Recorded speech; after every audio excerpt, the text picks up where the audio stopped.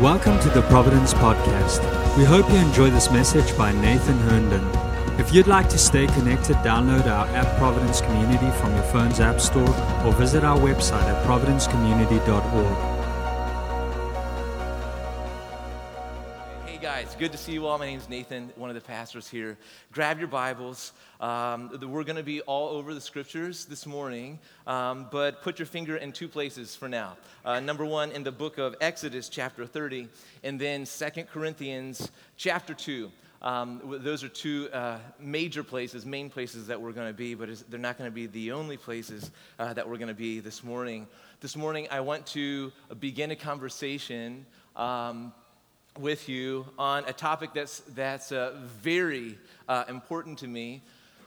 And I pray that it becomes increasingly important to the church in general, and not just this one, but to the church in general. I pray this topic becomes increasingly important, and that is, I want to begin a conversation talking about the importance of encounter, okay? Importance of encounter, importance of the presence of God. Now, we live in a day when we talk about encounter and we talk about presence, there's a lot of different definitions that we can toss out, and some people mean different things by each one. But this morning, I want to start a conversation that tells you what we mean by this at Providence. Here's what we don't mean at first is we don't mean there's just watered down, feel good, get excited kind of theology. There actually is a huge, very, very foundationally important theology behind encounter with God and the presence of God. Did you know that? This is not, so when we say encounter, we don't mean entertainment. We want to entertain people so well that they get so excited and they don't even know why. They're just crying and running around the room. That's not what we mean at all. We do want to see people crying and running around the room, but that's because they're so blessed with the person and the work and the presence of God Himself in their midst that they don't even know what to do. All right. The importance of encounter. The presence of God is so central to community life, to biblical living for the church. And actually, what we're going to find is encounter with God is actually what's supposed to be driving our evangelistic efforts. Did you know this? That people begin to, as we start to encounter God, we become an encounter with God. And so we don't have to make massive strategies to get to the nations. It's just as we go into them, we take the presence with us. And so now this is stuff that we have to really learn on, because I don't know about you, but I was raised with the kind of theology that pressured me into witnessing to my neighbors. And so I didn't make, I didn't go and knock on my neighbor's door and tell them about Jesus, so to speak, out of love or because I couldn't help myself. But it's because I felt like I had to. Listen, guys, some things need to be encountered. They can't just be taught. Okay? And there's a kind of teaching that comes from the presence that is actually teaching that changes, while there's another type that is an actual teaching, okay? That is just a transfer of information that didn't start in the presence. Hello.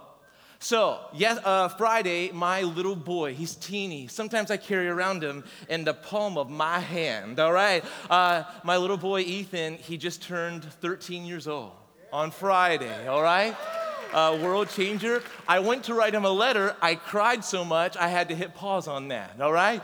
At his birthday party on Friday, we were all speaking into him and the kind of man we see him becoming. We're celebrating his great childhood, and we're speaking into the great young adulthood he's operating in, and we're helping him make that transition. And he's sad to move into that young adulthood because he's had such a fantastic boyhood, and we celebrate that. But there's got to come a time where you help people transition to the next season, amen? And so we've been doing that. 13's a big number.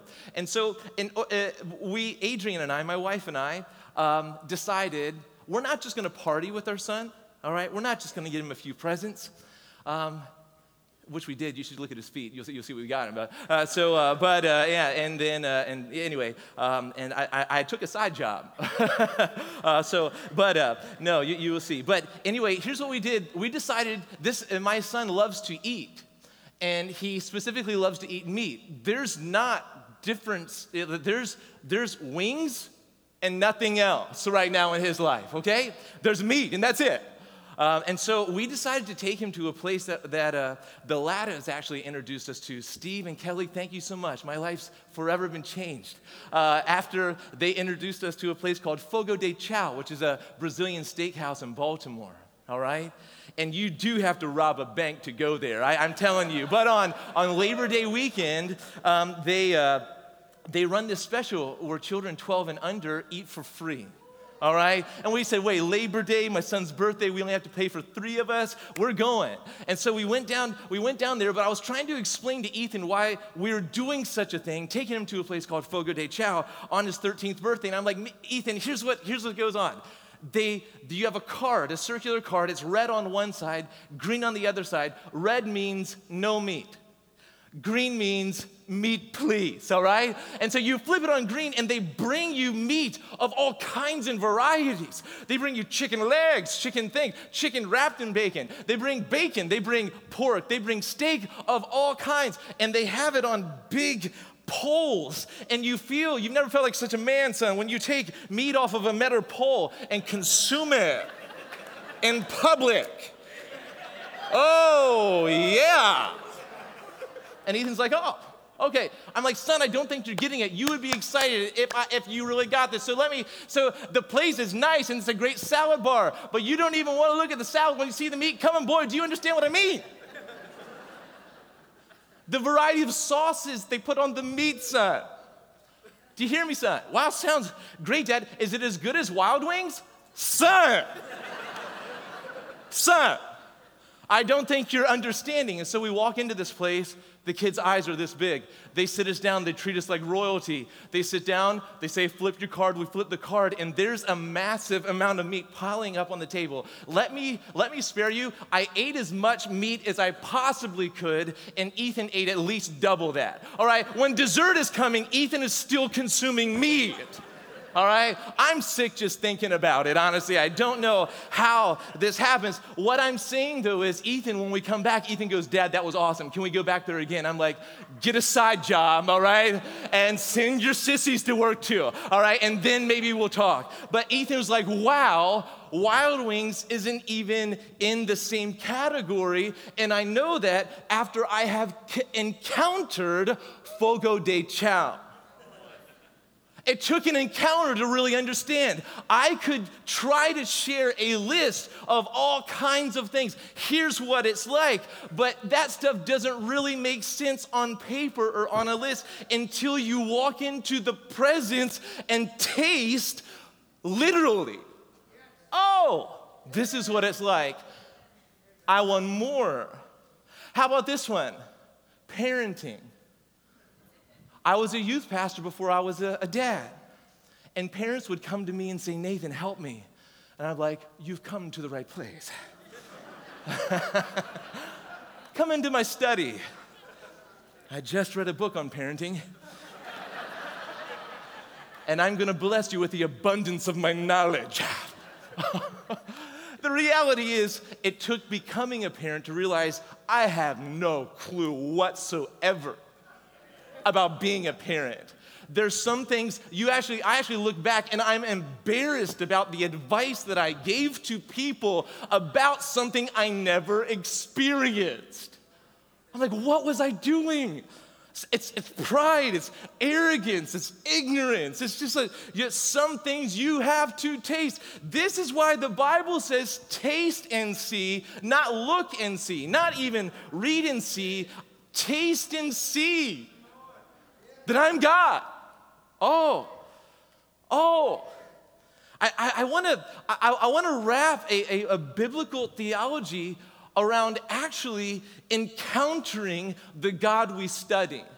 And good study will lead us to an encounter. The Bible is actually God's divine revelation to us, and He didn't give it to us to be an end in itself. He gave it to us to be an encounter with His person. He never gave it to us so we would read it and then we would score points with the Almighty and say, hey, you like me now? You like me? If you're in Christ, liking you is established. He's given you this to facilitate an encounter with who he is. And so you read this like a lovesick lover. Say, I want some more meat. Take me back to that place.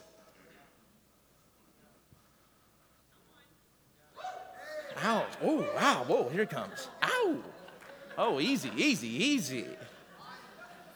So at Providence, we've got this emphasis on the presence of God and encountering God, and it literally has nothing. We are not trying to entertain you. I promise.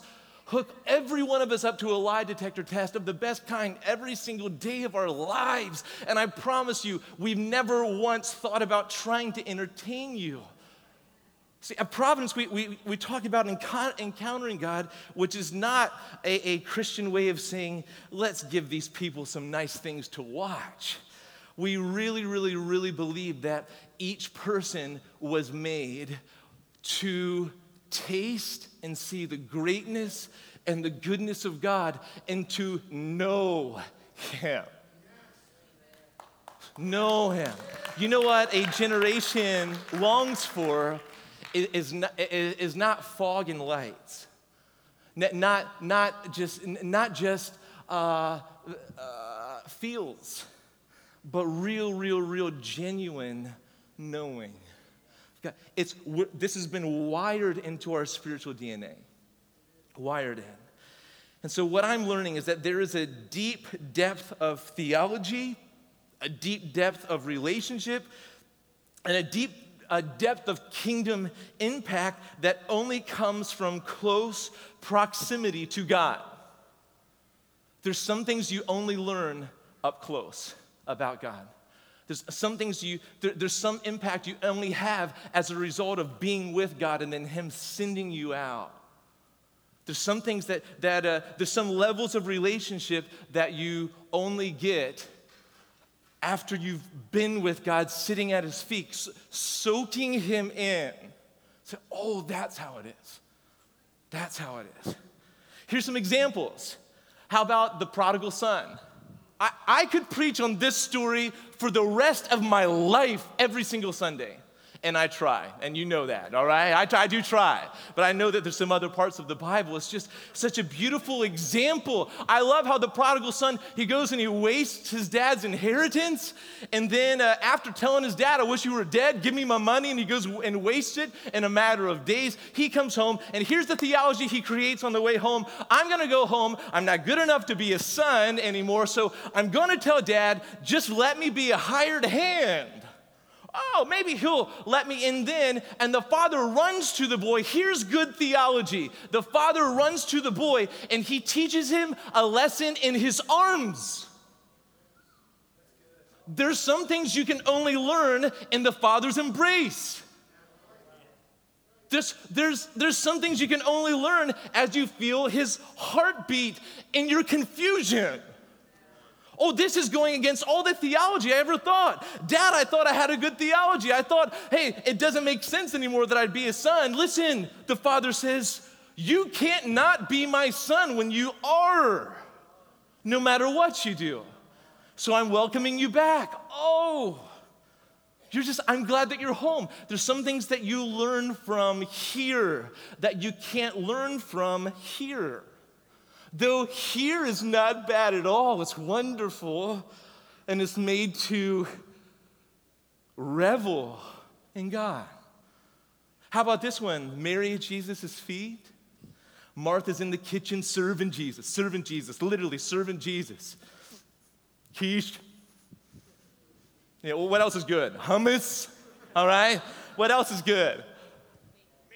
Meat, yes. I was waiting for somebody to say, here you go, pile it up for Jesus. And Mary's angry. Martha's angry. Where's Mary? Mary's not doing anything, sitting at Jesus' feet. And Jesus comes to Mary's rescue saying, well, Martha, you're serving and you're wrong. There's some things that you can only learn from here. Oh, I thought I was right. One of my favorite Psalms and the entire Bible is Psalm 73. And this is a psalm about a man this far away from renouncing his faith. He says, I know God's good. I know that. I know He's good. I know He blesses those with a pure heart. I know those things. But here's my experience, that people who reject God don't bank on His goodness and His love. People that live for themselves, their life is better and easier than mine when I've dedicated my whole existence to following Him. They're succeeding, while I am suffering. Let me swallow. Okay, get back in. Okay, so the psalmist is saying, this doesn't make any sense to me. And do you want to know, this psalm, the first half of Psalm 73 is just this wrestling match with God. I thought you were good. I'm about to abandon you altogether. Don't you know that when you have a theology that you've just learned in the classroom and never learned in the presence, that's easy to walk away from. So here in Psalm 73, the psalmist, look at, if we just pick it up here in Psalm 73, this isn't where I'm staying. You don't have to turn there. It should be on the screen. Psalm 73, starting with verse 16, it says, when I thought how to understand this, meaning I've been following God and I'm suffering, and people who hadn't been following God are being blessed. I can't understand this. It seemed to me a wearisome task. It's wearing me out from the inside out until, verse 17, I went into the sanctuary of God. Now, the sanctuary in the Old Testament was the place where worshipers gathered in close proximity to God. And the Holy of Holies is where the literal presence of God dwelt on earth, dividing people from the presence of God with a veil. But you still get into close proximity in the holy place, in the sanctuary, and that, when he walks, he goes, I cannot figure this out with my mental capacity. What is it going to take? Well, he goes into the presence of God, and then it makes sense. Then it makes sense.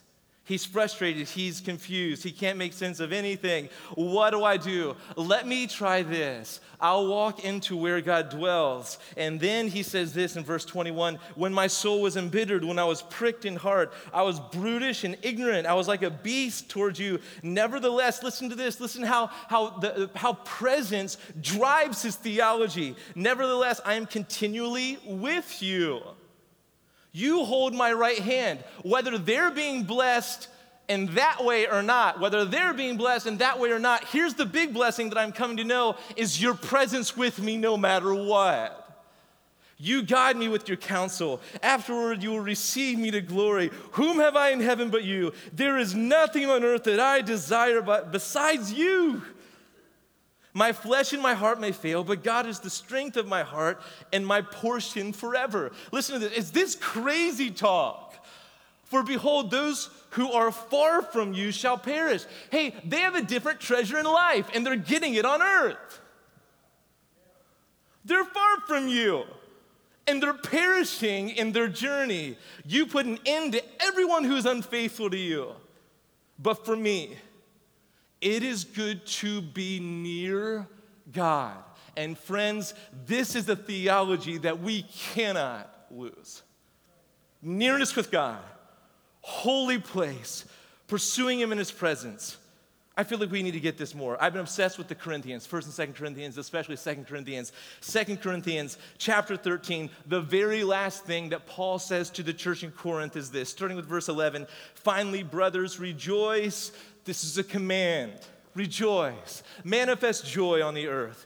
Aim for restoration. Comfort one another. Agree with one another. Live in peace. And the God of love and peace will what? Will be with you. These things aren't an end in themselves. These things usher in an environment for connection with God. When there's a house divided, God doesn't show up. When there's people that aren't aiming for restoration, they're trying to tear each other down. God, you won't find God in that mess. In a manifest kind of way like this, He's always with us, even in our worst times, even our worst decisions in some ways. He's omnipresent. But He manifests His presence in a way that can be enjoyable and glorious in this context. Look at verse 14. The grace of the Lord Jesus Christ and the love of God and the fellowship of the Holy Spirit be with you. This is presence. This is presence. And it's so interesting.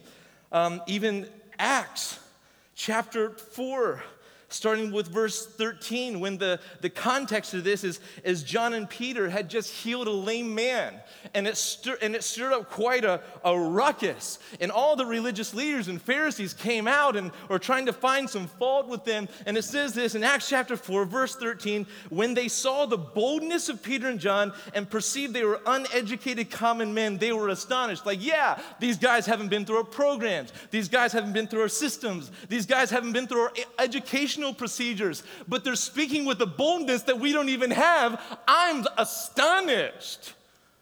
What's the answer to this? What is the answer to our astonishment? Close proximity to a man named Jesus is the answer. Do you see this? They perceived that they were uneducated common men. They're astonished, and they recognized that they had been with Jesus, been with God. When that begins to mark your life, when that becomes the signal flare that you're coming into the room, I don't know about this person's past. I don't know about this person's future. I don't know if they have any letters behind their name, but they are marked with a presence that is astonishing. I would say that's when the church is actually starting to really be the church that God had intended all along. We talk and we have a group of people that get together and we preach to each other, we teach to each other, we try to grow in this. It's called Communicators Community. And we get together and we study this a little bit and we speak into each other's lives. And one of the things that we say in Communicators is that when you're speaking, people need to recognize that you've been with God more than been to seminary. That's the main thing for us. It's not just if you look smart, sound smart, okay? It is, have you come out of the presence of God before you stepped onto the podium? And this is what has to be important to the church. This is a theology for operation. You can be organized without this. It can be smooth sailing without this, and that's the weight of it. That's what makes it scary. It's just, where does the presence of God and meeting with God actually fit in your life? So I want to talk about the presence of God, and I want to talk about the mission that will drive you when you get a hold of it for a moment. And this is why I asked you to flip to Exodus chapter 30, and then, friends, we will be in 2 Corinthians chapter 2. But I want to talk about the presence of God for a moment, and this is an obscure passage.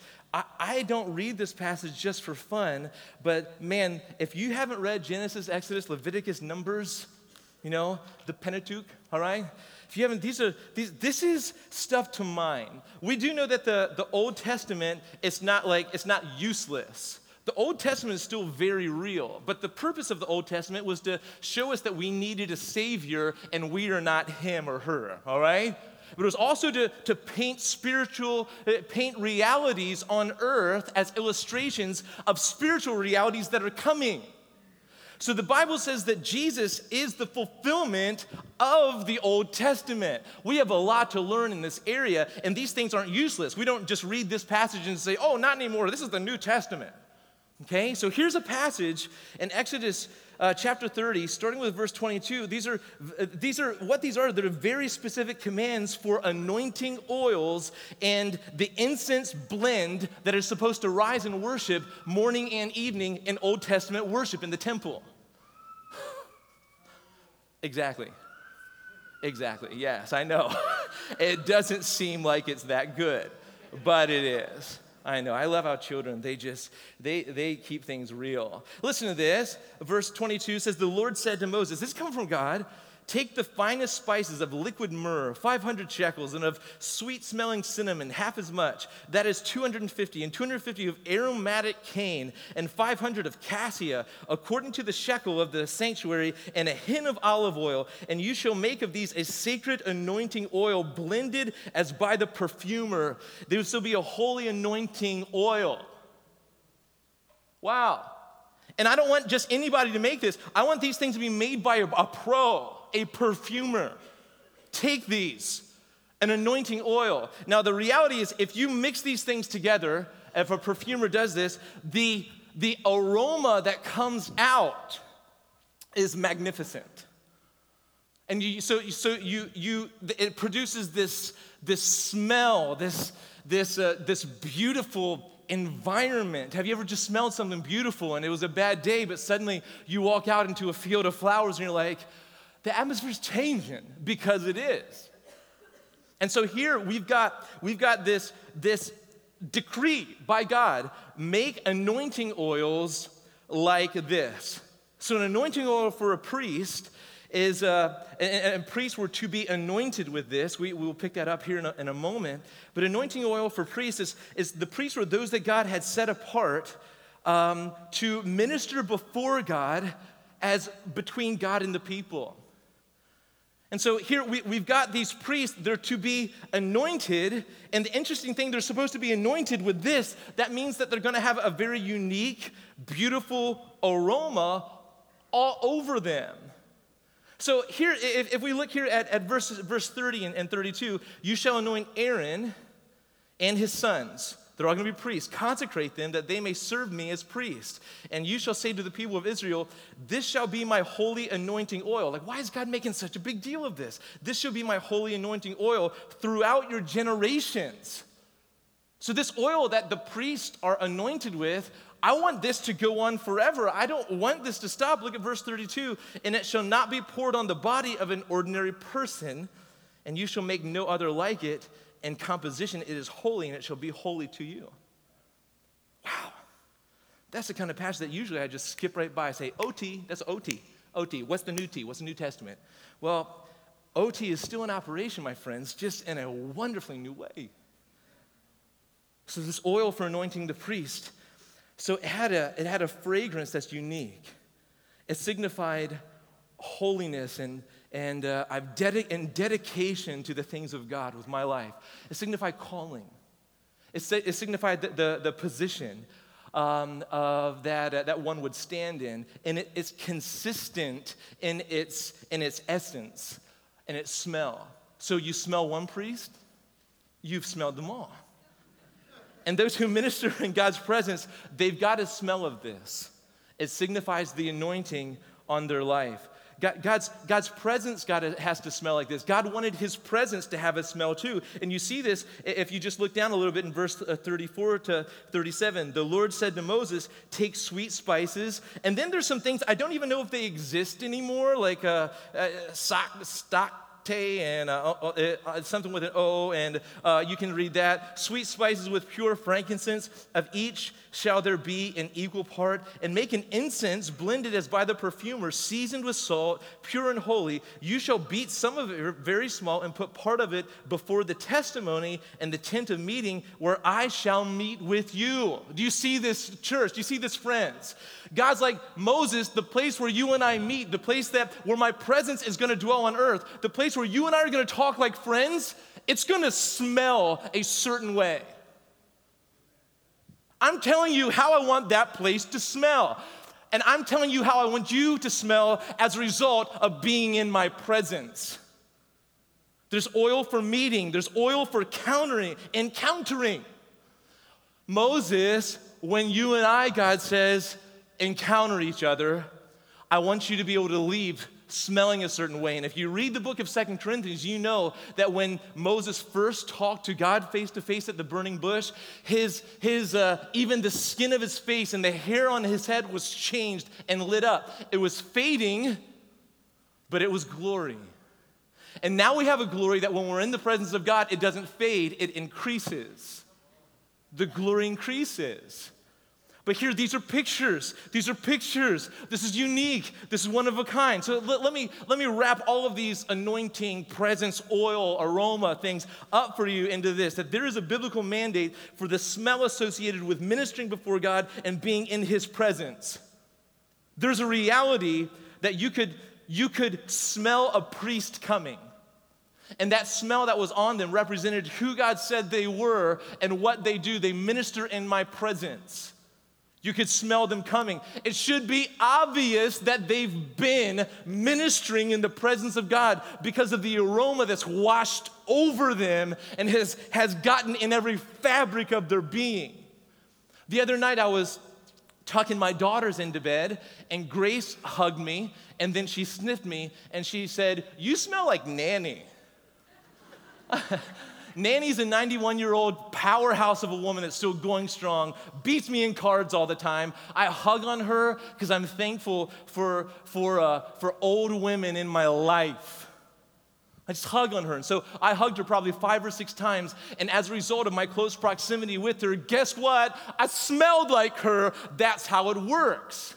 So my daughter could tell that I encountered Nanny because of the smell. Have you ever smelled something that takes you back to childhood? Good or bad, you're like, whoa, this reminds me. All of a sudden, all of your memories are engaged and you remembering things that you had forgotten for a decade, but you smell it once and you remember with ease. Because smell is spiritual. The way that you're supposed to smell is supposed to manifest memories. Remember that time? Have you ever roasted s'mores? I usually don't smell like chocolate. I usually smell like burning wood, all right? And then so you roast s'mores and you come in from the fire. At the fire, you didn't realize that you smelled. When you come in, though, and you smell yourself, since you're in a new environment that doesn't have burning wood in it, you're like, wow, I smell like the environment that I was in. This is so important. So there is a smell that should be obvious to people and to the world that you are anointed as a priest in a kingdom. There is a smell that should accompany you, a spiritual one, that should proclaim to the world, I've just been with God. See, because in the like I said, Old Testament practices did not stop. They've been fulfilled in Christ. And these Old Testament practices, they're pointing to the future, to deeper spiritual realities. Then they were rules. Today, they're fulfillment. Then they were something we couldn't live up to. Today, they are fulfilled in Christ and given to us as gifts. In 1 Peter chapter 2, verses 9 through 10, Peter says this, you know what? You are a royal priesthood in Christ. You want good theology, friends? Let me tell you who you are. In Jesus Christ, you are a royal priesthood. It means that you now are God's people priest on earth, meeting with God and taking the smell of his presence to every place where humans inhabit on this planet. You're a royal priesthood, a people for his own possession. You no longer belong to yourself, and you love it that way. You found that he is far better than everything else, and you've sold the field. I belong to him. I am not my own. I have found that being second in the universe is way better than being first. I found that I've been fashioned in my mother's womb to be second, not to have the universe surround me like I'm the center, but I have been fashioned to make much of he who is number one. The center. And I love being number 2.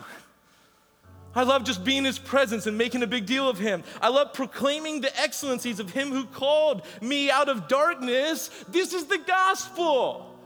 He called me out of darkness into his marvelous light. I'm now a creature of a new kingdom, an image bearer that was dead, but now has been raised. And now I belong in a different kingdom. And in that kingdom, I'm a son, I'm a daughter, I'm a priest to the world. This is what Christianity is. Every Christian is a priest. Every Christian is one who ministers before the presence of God. And in our world, the word priest has such a horrible connotation because when the darkness grabs a priest, it messes everything up. But when you're a priest in the kingdom, as a son or as a daughter, you light up the world. So we minister before the presence of God, and our primary testimony of the greatness of God is not in, listen, and I know that I'm going to hurt some of us, and I really don't mean to, but you got to hear this. This is out of love. We've got to take down some old walls, and we've got to rebuild them. But our primary testimony that God is who he says he is not in our apologetic, but our primary testimony that God is who he is in the unique smell of the presence and anointing of God on our lives. We've been taught how to argue with the world, but we haven't been trained in the presence as sons and daughters, then sent to the world from or with that environment. Priest of God in the kingdom of light are to have a unique smell because you are anointed by God in the presence of God. And when you walk into the room, the atmosphere should change. Everything should shift. Have you ever known a person like this? The party's dull until they arrive. Not that we didn't get new food. A new song didn't come on. It's just Sammy showed up. Changed the whole atmosphere. Have you ever been in a room where you're singing songs, but it's not songs to God in the presence? It's just songs on a screen out of tradition. And then Holy Spirit shows up. Oh, nothing changed. The band didn't get more skill. The lights didn't dim more. It's just that God began to do what he says he will do when we gather, and that's inhabit the praises of his priests. Inhabit the praises of his sons and daughters. He's just shown up in the room and everything's changed. This is what the church is called to do. This is lighting up the darkness. This is bringing life to deadness. This, when you're desperate and someone who is an image-bearing son or daughter of a new kingdom shows up in their priestly function, hope begins to rise in a heart. And it's not even reasonable. It's not even reasonable. Sons and daughters are to be atmosphere changers in this world because we are anointed by God and live in the presence and are sent from the presence into the world, changing the environment. People just smell God on us, spiritually speaking. And that, my friends, is good theology. So if you want to change a room, if you want to change a neighborhood, if you want to change a region, if you want to change, if you want to see there be a cultural shift, man, I want a cultural shift in the Hanover borough where we begin to dream again. Well, if you want to see that happen, you don't wall up and reason the other side into your kingdom. You arrive. You arrive. Just begin to be what God is calling you to be in that moment. There is not, or let me say it this way, this is not learned behavior. There's no steps to this.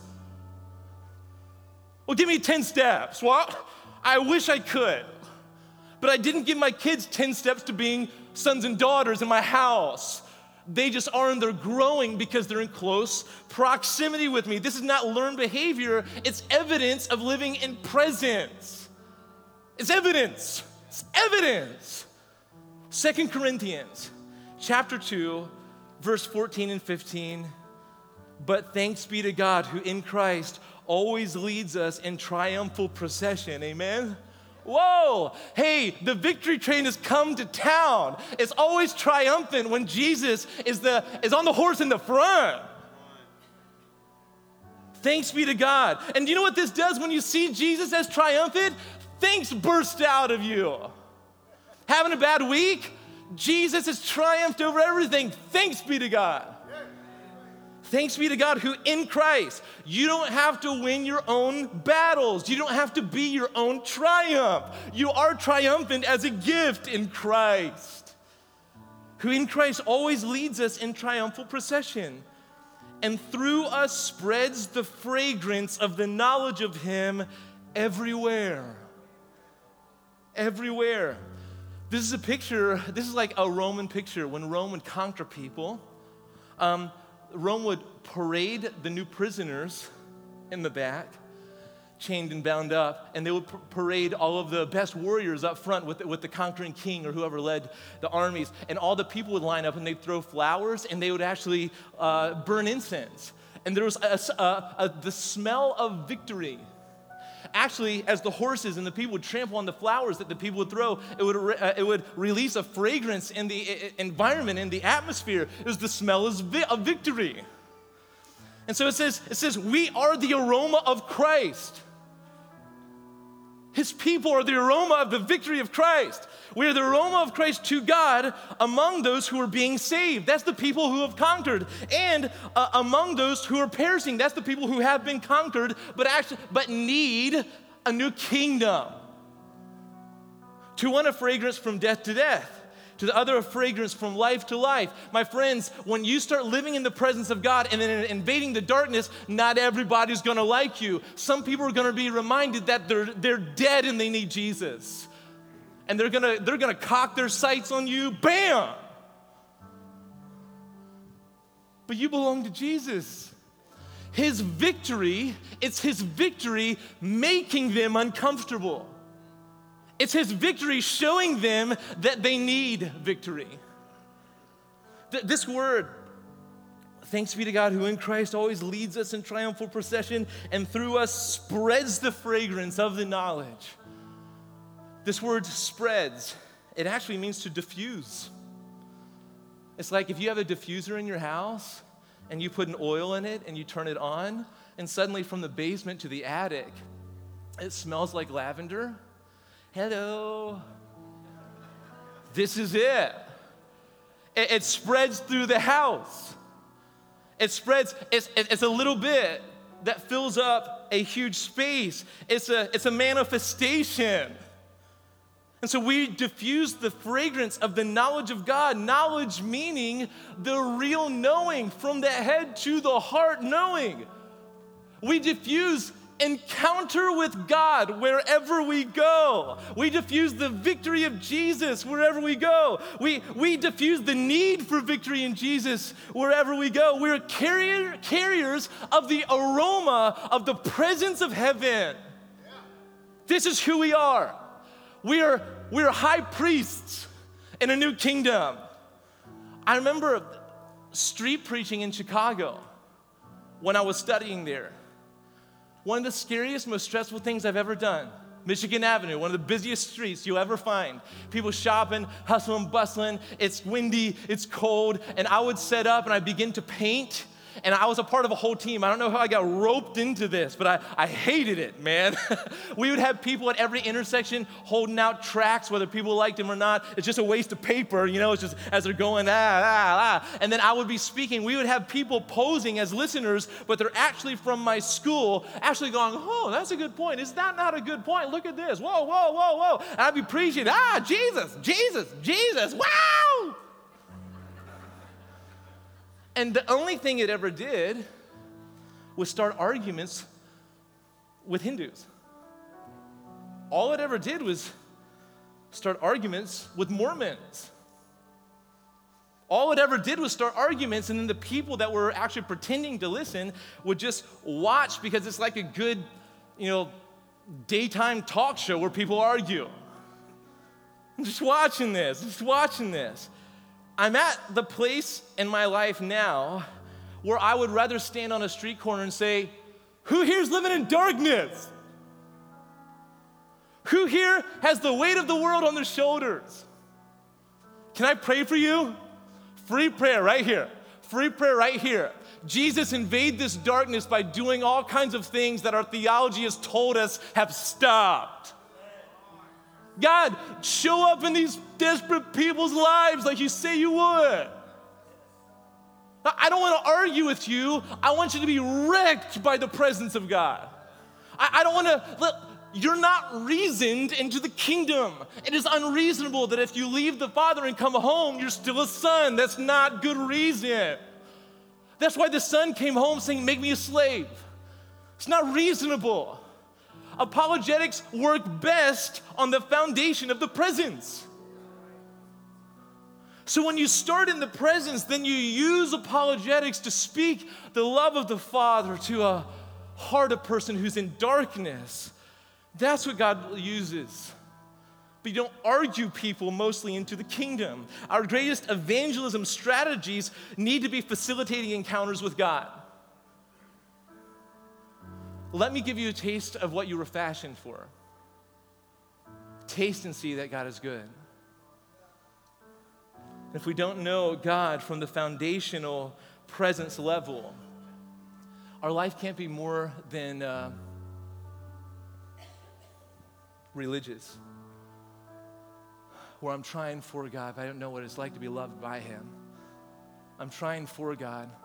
I still feel like a slave in a kingdom.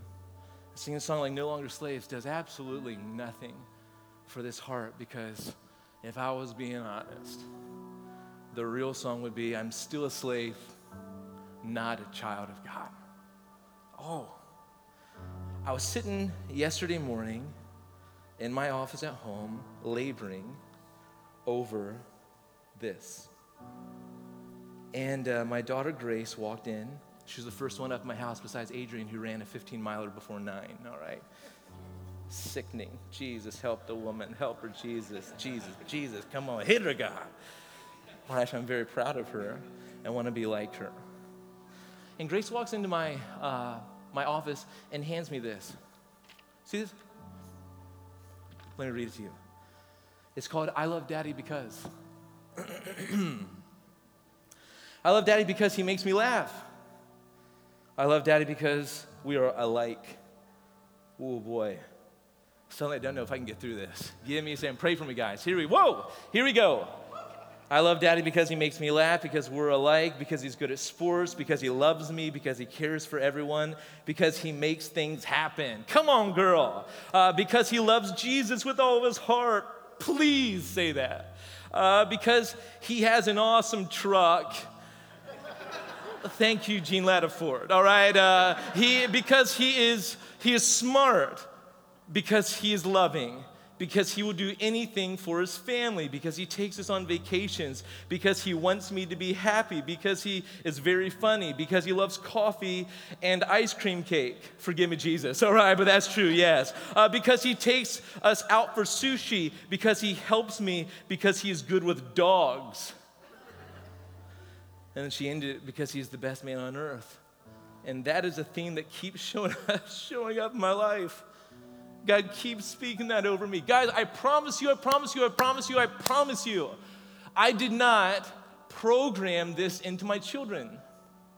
I did not create a class that says, hey guys, I want you to learn the 20 reasons why Daddy is pretty amazing, okay? Number 1, he makes me laugh. Write it, highlight it, write a report on that.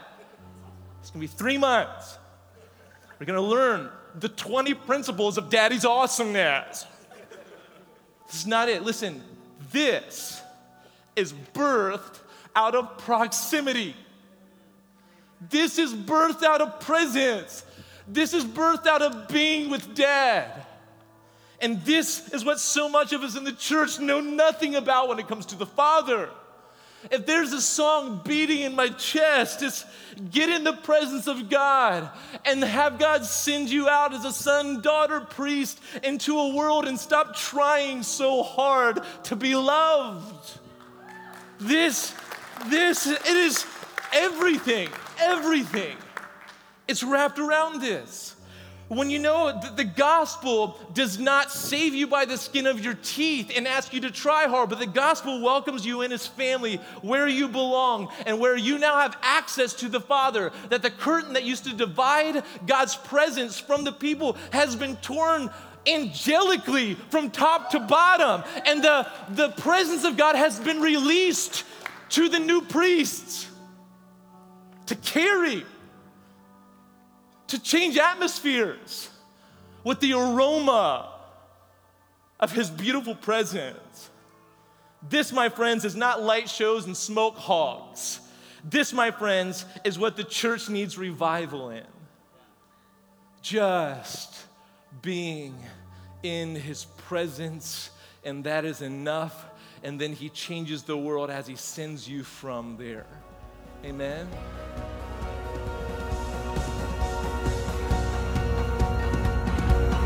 Thank you for listening to this message. We pray that this word will bring light to dark places, life to dead places, hope to desperate places, and heaven to earthly places.